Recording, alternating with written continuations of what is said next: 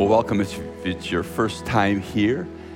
I hope that you've had a chance to say hi to somebody, and please come up afterwards. I'd love to meet you afterwards if it's your first time here especially, or if we haven't met. My name is Dean Annan, and I'm the discipleship pastor here, so I'd love to meet you afterwards. Well, last week we finished our section on Leviticus and priests, and that was chapters 8, chapters 9, chapters 10 in our series on Leviticus. And what we did and what we saw was that our God is holy, and our God is holy. And we say that all the time because he is holy, holy, holy. And yet he loves us so much, sinful people, that he has made and done everything possible to dwell with us. And so he's given us, we saw, high priest for mediation, the covering of our sins through blood sacrifice, all of that. And we also know that Jesus Christ is our high priest, the one and final and perfect sacrifice. So we saw all of that, talked about that during our Leviticus and priest series so far. We're going to take a little break and then come back to Leviticus a little later. We're going to take a break for 4 weeks and talk about discernment. 4 weeks on discernment. And why discernment? Well, our elders, they get together regularly, as you know, do about the business of the church, but they are prayer warriors. They pray for us all the time.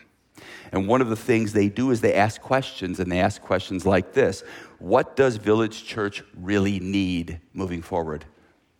And discernment came up.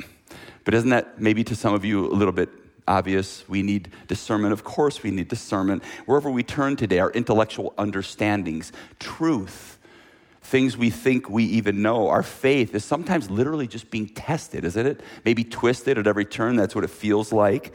You know, our churches can be stained by old lies sometimes that have maybe new names or maybe different faces or new angles, and it's like these lies seem to be seeping all over the place and even seeping in sometimes like a cracked sewage pipe. Sorry for that analogy, but if we're lazy as a church, if we don't do the work that we need to do, we can be twisted also. Why else discernment? Because in our culture today, there's an all-you-can-eat buffet. I know that looks good, but there's more. Around us, there are a lot of opinions out there today. And there's a lot more out there for us to choose from, to stuff our faces with, frankly. And some of these things are good, and they are good, but a lot of these things just aren't. If you look underneath, or if you look what's in the ingredients, you're going to see things that are poisonous. You're going to see things that are toxic. Not everything on your plate is good. So don't put all those things on your plate. You know, the Apostle Paul, he wrote to the church at Thessalonica, and he said this, and I'm going to read starting at verse 16, but you'll have 1 Thessalonians 5:21 up there. Rejoice always, the Apostle Paul says, pray without ceasing, give thanks in all circumstances, for this is the will of God in Christ Jesus for you. Do not quench the spirit. And then he says, do not despise prophecies. Now in verse 21 he says this, but test everything. Hold fast to what is good. Abstain from every form of evil. And then he writes the church at Rome, and he says this: do not be conformed to this world, but be transformed by the renewal of your mind, that by testing you may discern what is the will of God, that is good, what is good and acceptable and perfect. Do you see those words? Test and discern. Don't just accept what's being said. Churches, these were good churches, by the way. These were good churches, healthy churches, and we were being commanded, and the Apostle Paul is commanding them, these healthy churches, and they're being told to do this, to test and to validate what is true. That's what they're being told to do, and to learn what is pleasing to the Lord, and to examine everything and hold fast to what is good. And they're being reminded then that some things are true and some things are not true. We need discernment. Just like they needed it, we need discernment today too. So what I'll be doing is picking through that passage we just saw read a little bit ago, Philippians 1, verses 9 through 11. That'll be our primary passage today. And the Apostle Paul here is showing us that discernment is a key to love and to Christian maturity. And in the following weeks, we're going to pick apart discernment and keep going on with 3 more sermons. One is on how to discern God's will. Another will be discerning our heart motives. And finally, discerning demonic spirits. So our big idea today is this: discernment unlocks a believer's growth in love and character. We're going to see abounding love in this passage, abounding love. Paul's going to talk about that. We're going to see growth of Christian character, all of this because or as a result of discernment. And so we're going to see a link between knowledge, between genuine spiritual truth and discernment. This discernment into God's ways. And this is what allows our love to grow. It's as if Christians' love and character are unlocked through discernment. And so let me read then all three verses. Once again, Philippians 1, 9 through 11 says this, and it is my prayer, the Apostle Paul here is praying for the church at Philippi, that your love may abound more and more with knowledge and all discernment, so that you may approve what is excellent, and so be pure and blameless for the day of Christ, filled with the fruit of righteousness that comes through Jesus Christ to the glory and praise of God. So with that, I'm going to take a few minutes before we get to that passage and into that passage and just talk for a little while about discernment. Hopefully that's going to help us as we get into this little series here. I want to set up, in a moment, there'll be a basic definition, but for right now, I just want to seed some things in our brain. Help us navigate. In Proverbs, when it talks about discernment, it talks about it this way. It conveys the idea of the capacity to truly understand something beyond the superficial level. Also in Proverbs, when it talks or conveys the idea of discernment, it talks about this gaining genuine perceptiveness.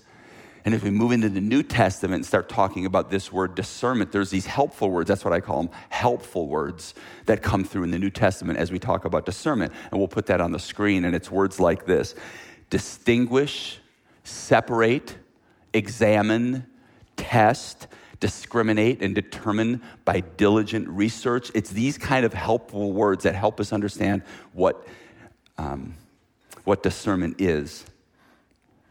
But if you look at those words, I get tired reading them. There's a lot there.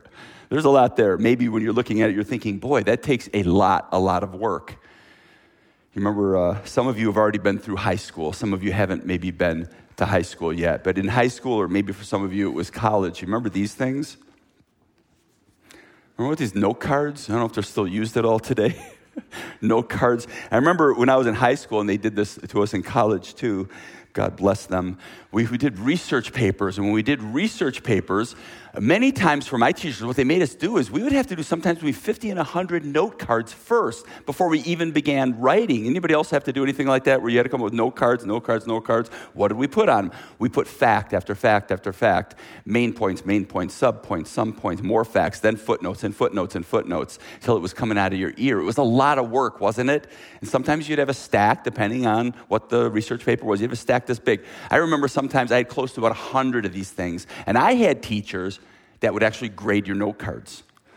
It's crazy, but a lot of work. But when you did the work and then began writing your research paper, it was more smooth, it went forward, and hopefully you got back a good grade, and it was worth it. It was so worth it, and God wants us to work. That's what discernment is, it's work. Because when we do, we're going to find the truth of God. We're going to find joy in the blessings of knowing Him. And that's discernment. It takes work to find His truth and all those benefits that go with it, and it's beautiful. The Word of God says this in Hebrews 4:12. I'll just read it for you. For the Word of God is living and active, sharper than any two-edged sword, piercing to the division of the soul and of spirit, of joints and marrow, and discerning the thoughts and intentions of the heart. Let me give a basic definition now for what we'll use. And we'll be tweaking this a little bit probably in the weeks to come. But discernment is the ability to test and to rightly determine what's happening under the surface. In other words, what is right. But it takes work. We got to go deep. We got to look deep. It's beyond, I mentioned before, beyond the superficial level. That's what discernment is. It's the ability to see something for what it really is, but it's also the ability to determine right from wrong, good from evil, and even nuance. There's this idea of nuancing truth to understand what is really there, what God would have for us. By nuancing, I mean nuancing it because things aren't always as black and white as we seem. Discernment answers this question. And this might be easier for some folks. It's easier for me. What is really going on? Every Christian should be asking this question. What's really going on? I know the world sometimes can be confusing. There's so many things that seem like a little off. And the reason that's not supposed to be us, okay? Just so I'm clear here. That's not what Christians do. Things seem to be a little off sometimes in our culture because they probably are. You know, as a Christian, we don't stick our heads in the sand. We look into things like science, politics, education, cultural things, the Bible and what it says, and we try to understand what's being taught out there. Why? Because we're not about that. How can we love a world if we're doing that? How can we love this world? Our passage in Philippians mentions these words. These are some big key words for us today. Knowledge and all discernment. You know, knowledge is knowing what something is. Discernment, I talked about that already, is knowing what's good, right, or bad after we do the work. Wisdom is the application of this knowledge and discernment, shows our character. And I have an illustration. It's probably not the greatest one, but maybe you can think of one better. It says knowledge, I should say, starts this way. Knowledge says that traffic light is red. But discernment comes along and says, I have determined that lights are good and it's an appropriate measure to obey.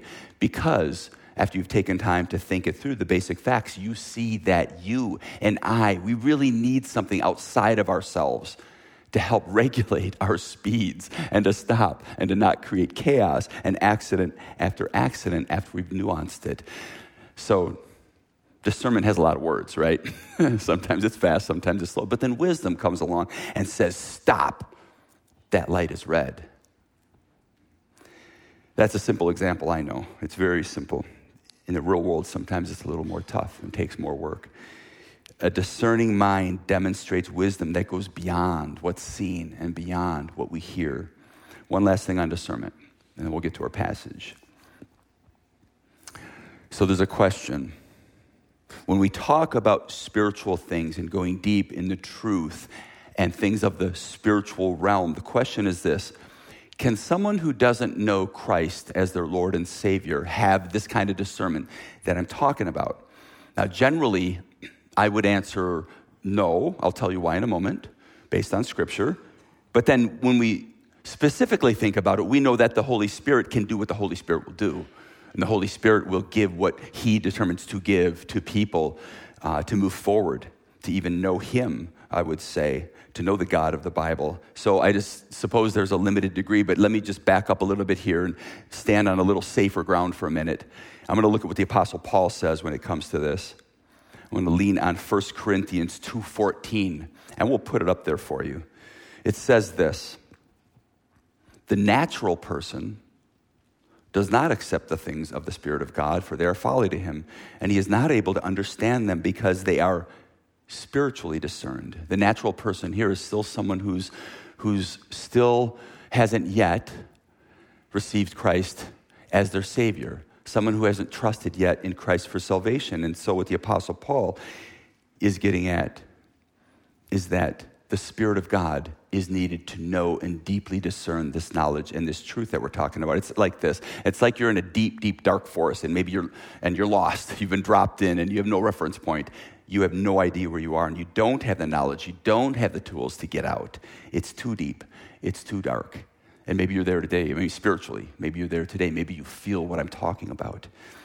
This map that you and I need is the Word of God. The compass is the Holy Spirit, which always points us the right way out, no matter what. And we need both. It takes the Holy Spirit. You know, the theologians call this illumination.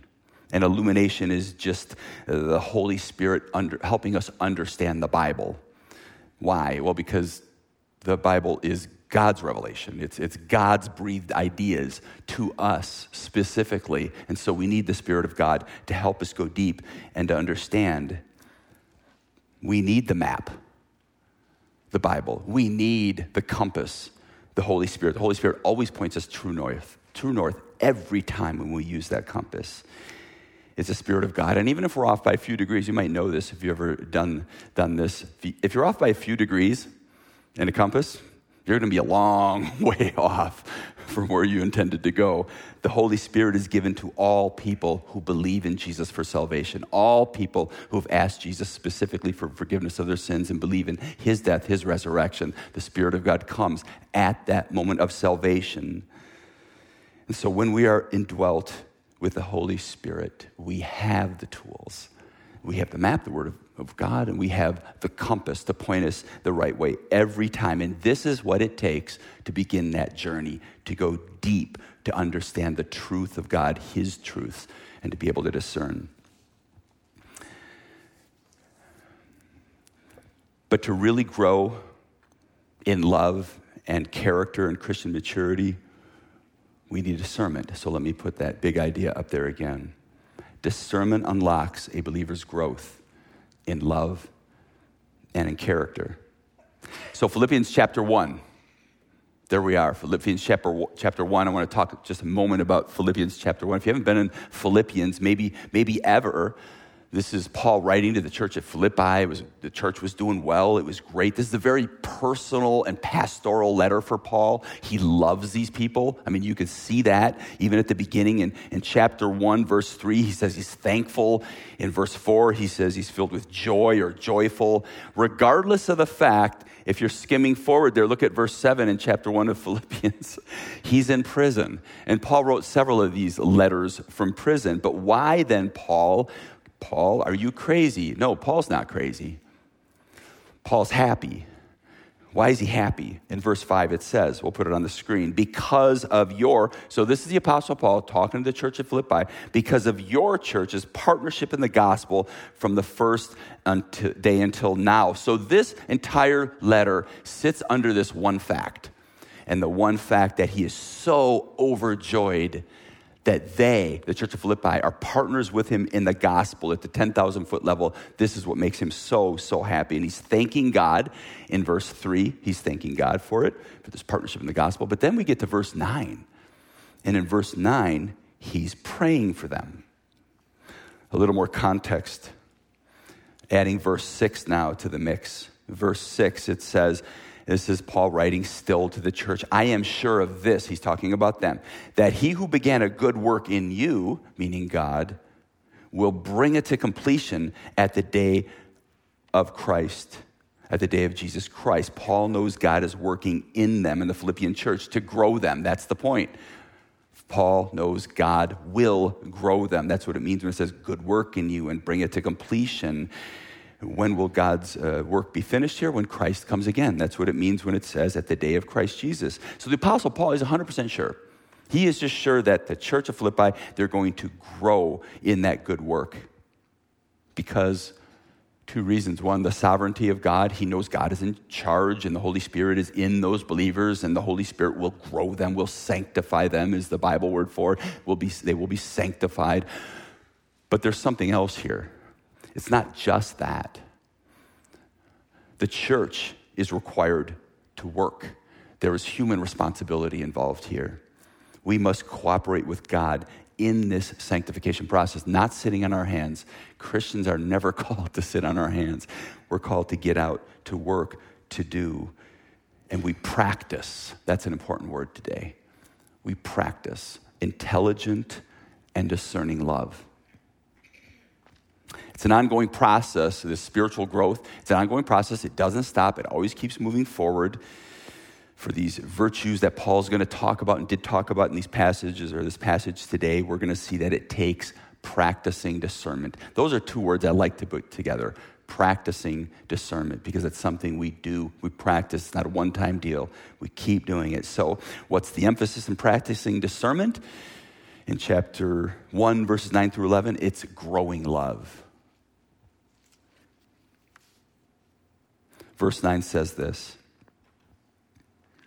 and it's my prayer that your love may abound more and more with knowledge and all discernment. And so if The Philippians' love abounded, meaning like a cup. That's what these words here mean, like this imagery is like a cup overflowing or like river banks overflowing. If it's that kind of love, church, that you have, then you'll be on your way to Christian maturity. It's this growing love, not stagnant. And this more and more, in the original language, is still more and more.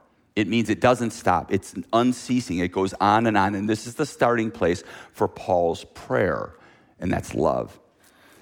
Love is that Greek term.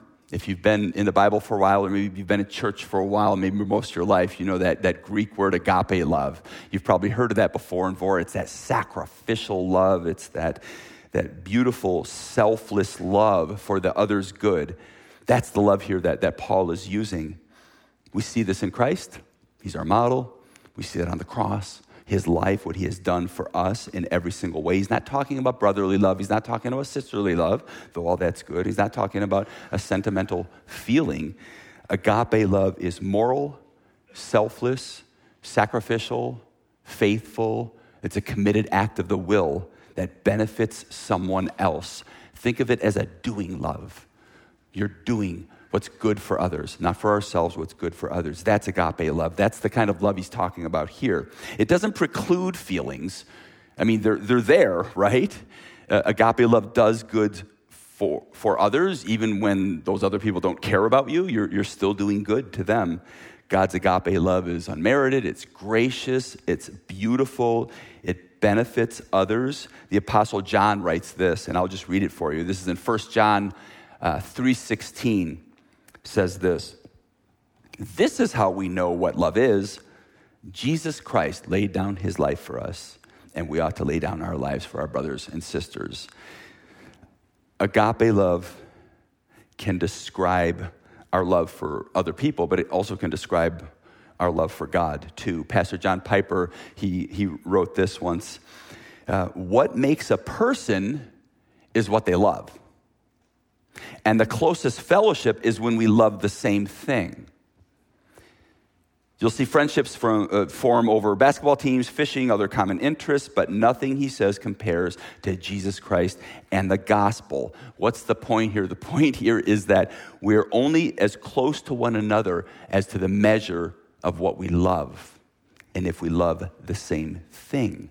And so the question is, do we love God? And how many do we love the God of the Bible? Do we love the gospel? Do we love his gospel? The Bible's gospel, the truth. Loving a God that is not in the Bible. Loving a God different from the Bible. Loving truth that is not of God only separates us as a church. So the Apostle Paul here is really happy because this church was partnering with him in the gospel, in the truth of the gospel. And in this universe, the greatest possible fellowship we could ever have is being partners together in the gospel, based on the gospel and his love. But it takes love. It takes love. It takes love for God and love for others to do that. So I'm going to do something a little different. We're going to put this passage back on the screen here in a moment. And for this abounding love, this is a prayer, right? Abounding love of the church to happen. What I'm going to do is look at and paraphrase these 3 verses backwards, because Paul wants this love to explode. We're going to see discerning what is best based on truth. We're going to see the pure and blamelessness that comes when we do that. Then the church will grow spiritually, and we're going to see this love. That love will abound. Let me look at it backwards then. Starting in verse 11, at the very end, it says this. Paul reminds them that this is all for what? It says the glory and the praise of God. That's what this is for. His glory, his praise through what? But through Jesus, so that they can be filled with this fruit of righteousness. You see that? Which is for God's glory. But how does that come? How do we get that? Well, it comes as we prepare ourselves, it says, for Christ's return, the second coming. Because he's coming back. Don't forget that, church. He's coming back. So we're to prepare ourselves. Where they are, it says in this verse, pure and blameless. Prepare yourselves to be pure and blameless for Christ's return. But what's the path to get there, Paul? We keep working backwards in this verse 10. The church needs to do some work. There's that word again. We need to do some work. The work of what? Approving what is excellent. And what that really means is to test, to determine what is best. That's what those words mean. In other words, an intelligent appraisal of reality, which is discernment. Then, back in verse 9, then this prayer Paul has for their love to abound, it says more and more will be the reality, and the gospel will continue to go out. All right, so discernment here is a key for Paul. I said that before, but there's this critical phrase, with knowledge and all discernment. Let's focus on that. So in verse 9, we have the proper environment for love to grow. In verse 9, we have the qualifiers that are needed that I just mentioned for love to grow. And we have the fertilizer, if that helps you a little bit, the fertilizer for love to grow. And their knowledge and discernment. This is what we need. Mature Christian love is an intelligent love. It's a tested love. It takes digging deeper. It takes going beneath the surface to see what's right, what's wrong, all the above. Knowledge and discernment, as Paul says. It's not based on feelings, but there are feelings, right? We have feelings. It doesn't originate from feelings, but it's cheered on by feelings for sure. This agape love that I'm talking about is this kind of love that's historically accurate. It's based on the Bible. It's led by the Spirit of God, and it is the true truth. Agape love comes from this genuine spiritual knowledge based in the Word of God, the experience, discernment. As I mentioned, some of your translations, if you're reading the Bible, might say these words, depth of insight. But this is what it takes to really love God and love others the way He intends. All right, let me give a thought on loving without discernment. This is a negative example. Loving and serving a lie will destroy you. It'll destroy relationships. It will help nobody. And it will hurt your soul every single time. It's played out in so many different ways, maybe practically. Maybe you're loving a boyfriend that does not love you, maybe wants to hurt you. Maybe there's a substance, an addiction that has you.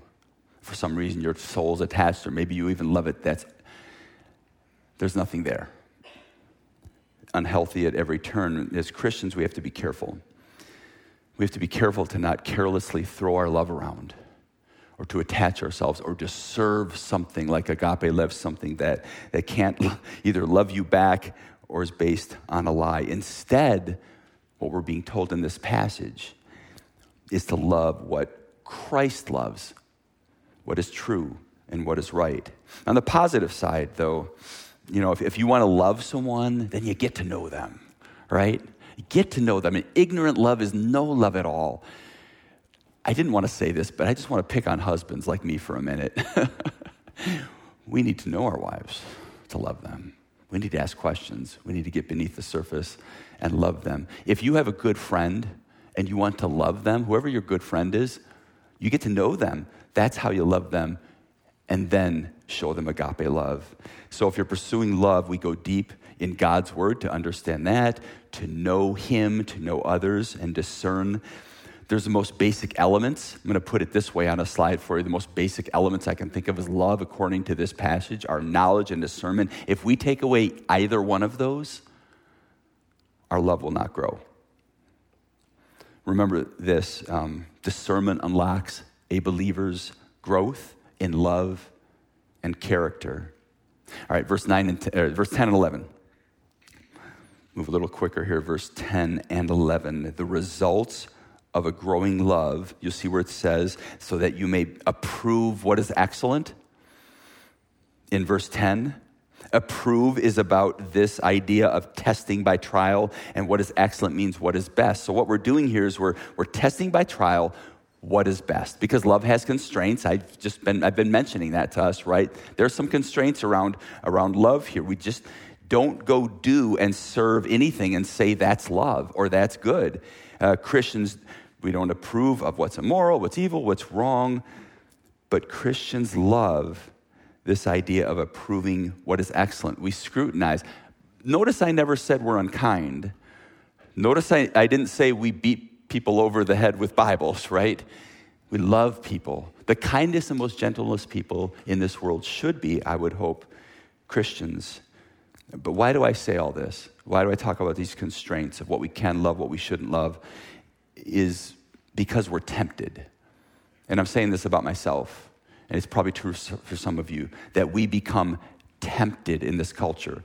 Tempted to go along with maybe, to tolerate, and more than that, maybe give thumbs up to things, and maybe it happens at Thanksgiving time, maybe it happens in your own family. We get that, right? We should never be argumentative. We should not be unkind at any time, but sometimes we're tempted to just go along. But God doesn't want that for us. In Revelation chapter 2, Jesus makes this really clear. He's addressing this issue. There's a church, Thyatira is the name of the church, and he writes this in Revelation chapter 2, verse 19. He starts out, this is great. It sounds like this church is doing great. Jesus says this, I know your works, your love and faith and service and patient endurance. This sounds great. And that your latter works exceed the first. Okay, sounds so good. But then we get to verse 20. And verse 20 says, this is Jesus speaking, remember, but I have this against you, this is the church at Thyatira, that you tolerate that woman Jezebel, who calls herself a prophetess and is teaching and seducing my servants to practice sexual immorality and to eat food sacrificed to idol. Now, Jezebel probably wasn't her real name here. It was a real woman at this time in this church, but it was probably referring back to Jezebel from the Old Testament, who was leading people into adultery and idolatry and all of that. But the big problem here is that Thyatira was tolerating sin. The false teaching and the immoral behavior, and God hates that, loves people, but hates this. It's as if Jesus was saying this to that church. Church, you're loving in many ways, but your tolerance is not love. No, tolerance isn't love. It's actually unfaithfulness to God. So based on our knowledge and discernment, we approve what is best. But if we do that, what happens? Paul's going to talk about more here of what happens. Well, according to verse 10, there's more here. What happens is our character's changed. We start growing up in our faith. We become, it says, pure and blameless for the day of Christ. And the day of Christ means for when Jesus is coming back. That's all that means. And are you ready for Christ's return? I was talking to my wife last night about that question. Am I ready for Christ's return? And it's funny because I have this little dialogue in my own mind as if I'm talking to God and say, God, can you give me one more day? There's a couple things I need to do. Usually it's about relationships I want to work on or mend or maybe some sin I haven't confessed yet or whatever it is. I know that sounds wrong for a pastor to say that. Jesus, can you just wait? But are you ready?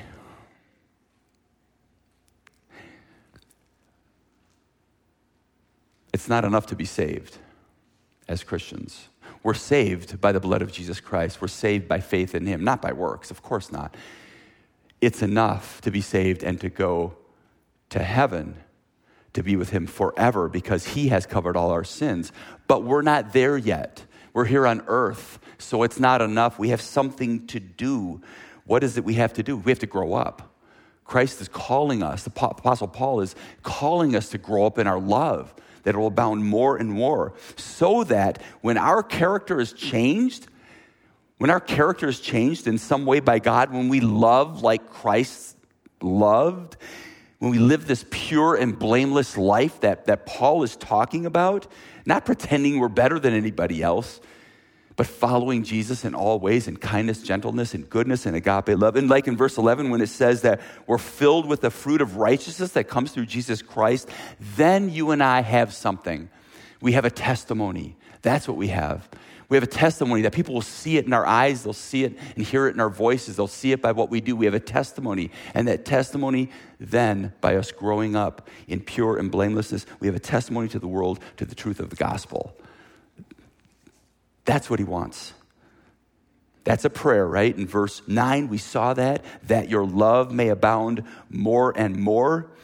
And this discernment, this testing and growth that goes beneath the surface to understand the real reality, what's really there, what is right, this is critical. This discernment is so critical for our love to abound, this truth-based love. Paul's praying for the church. This is a prayer for us. and he's teaching the church. And this is a teaching for me and a teaching for us. And so in our church, if you're new here today, at the end of our sermons, we often say, so what? And by that we mean, so what, God, can you do in my life through this? What might this mean? I've been praying this week that you all and I would take something from this, and maybe you already know what that is. Let me give us 3 so whats. Number 1 is ask God for discernment today. You know, in the Bible, it talks about asking for wisdom, right? That's true. But did you know that we can ask for discernment? I mean, King Solomon did. His responsibilities were huge. He knew he couldn't take on, King Solomon from the Old Testament, he just couldn't take on the nation and everything he had to do. So he asked specifically for discernment. And I'll just read this. It's in 1 Kings 3:9, if you're taking notes. Give your servant, this is Solomon talking, give your servant, therefore, an understanding mind to govern your people, that I might discern between good and evil. For who is able to govern this, your great people? In Proverbs chapter 2, we'll put this on the screen, there's this word insight in this passage. But insight here is the ability to discriminate, which is really our same idea as we've been talking about with discernment. Proverbs 2:3 says this, yes, if you call out, but call out there is an idea of crying out. This isn't just a request. This is an idea of from the gut. God, I need this so bad. It says, yes, if you call out for insight and raise your voice for understanding, if you seek it like silver, in other words, is it valuable to us? And search for it as for hidden treasures, then you will understand the fear of the Lord and find the knowledge of God. Second, so what? Exercise the muscle of discernment through learning the Word of God, testing all things in practice. And so it's a muscle, it's a practice, it's something we do over and over again. It's not a one-time thing. So we look at the Bible, we study the Bible, we ask questions about the Bible, we ask questions about doctrine, we go study doctrine. Maybe you need a systematic theology book, something like that. There's fun. Some of you, I love it because I feel like when I'm reading systematic theology, I actually feel like I'm hearing from God. And it just jazzes me every time. I hope you don't think I'm weird. I love it because sometimes I get confused. That's why I love it. And then I think, wait a minute, maybe there is something here that God does want me to know that is understandable, that I need to go a little deeper. And then I start asking questions. So we ask questions. We get confused and we ask more questions and we read some more and ask God to grow our muscle of discernment through practice. Third, so what? Use that discernment then, after you've practiced it, to love others the way Christ loved the church. This makes me sad sometimes because discernment is not a weapon. Sometimes you find people that go deeply into the Word or deeply into knowing truth, and then yet it seems like sometimes we weaponize it. We lift ourselves up into this lofty place. From a place there, only at that vantage point, you can look down on people. That's not what discernment is. We don't weaponize discernment ever. Instead, we look to understand the things of God deeply, deeply, so that we can love sacrificially and then invite people into the family of God through love and gentleness and the truth. Paul says this in 1 Corinthians 9. He says, I have made myself, this is Paul. Remember, this is Apostle Paul, right? But look what he says, I have made myself a servant to all that I might win more of them. I do it all for the sake of the gospel, that I may share with them in its blessings. This is sacrificial love. When it says here, servant to all, that's agape love. That's agape love. This passage talks about serving, if you read the rest of it, talks about serving all people from all tribes, all nations, and this is the gospel. Loving people so they know the gospel, so more people will be saved. Let's pray. God, thank you because this feels like a lot of work, and maybe it is, but it is right and it is good. God, to know the knowledge of truth, to know, God, who you are deeper, to know what is wrong, what is right, these things, God. We don't want to weaponize them, but we want to love people rightly in the best way possible, God, because of your truth. So, God, give us what we need today to just grow up and to grow more in our faith. Amen.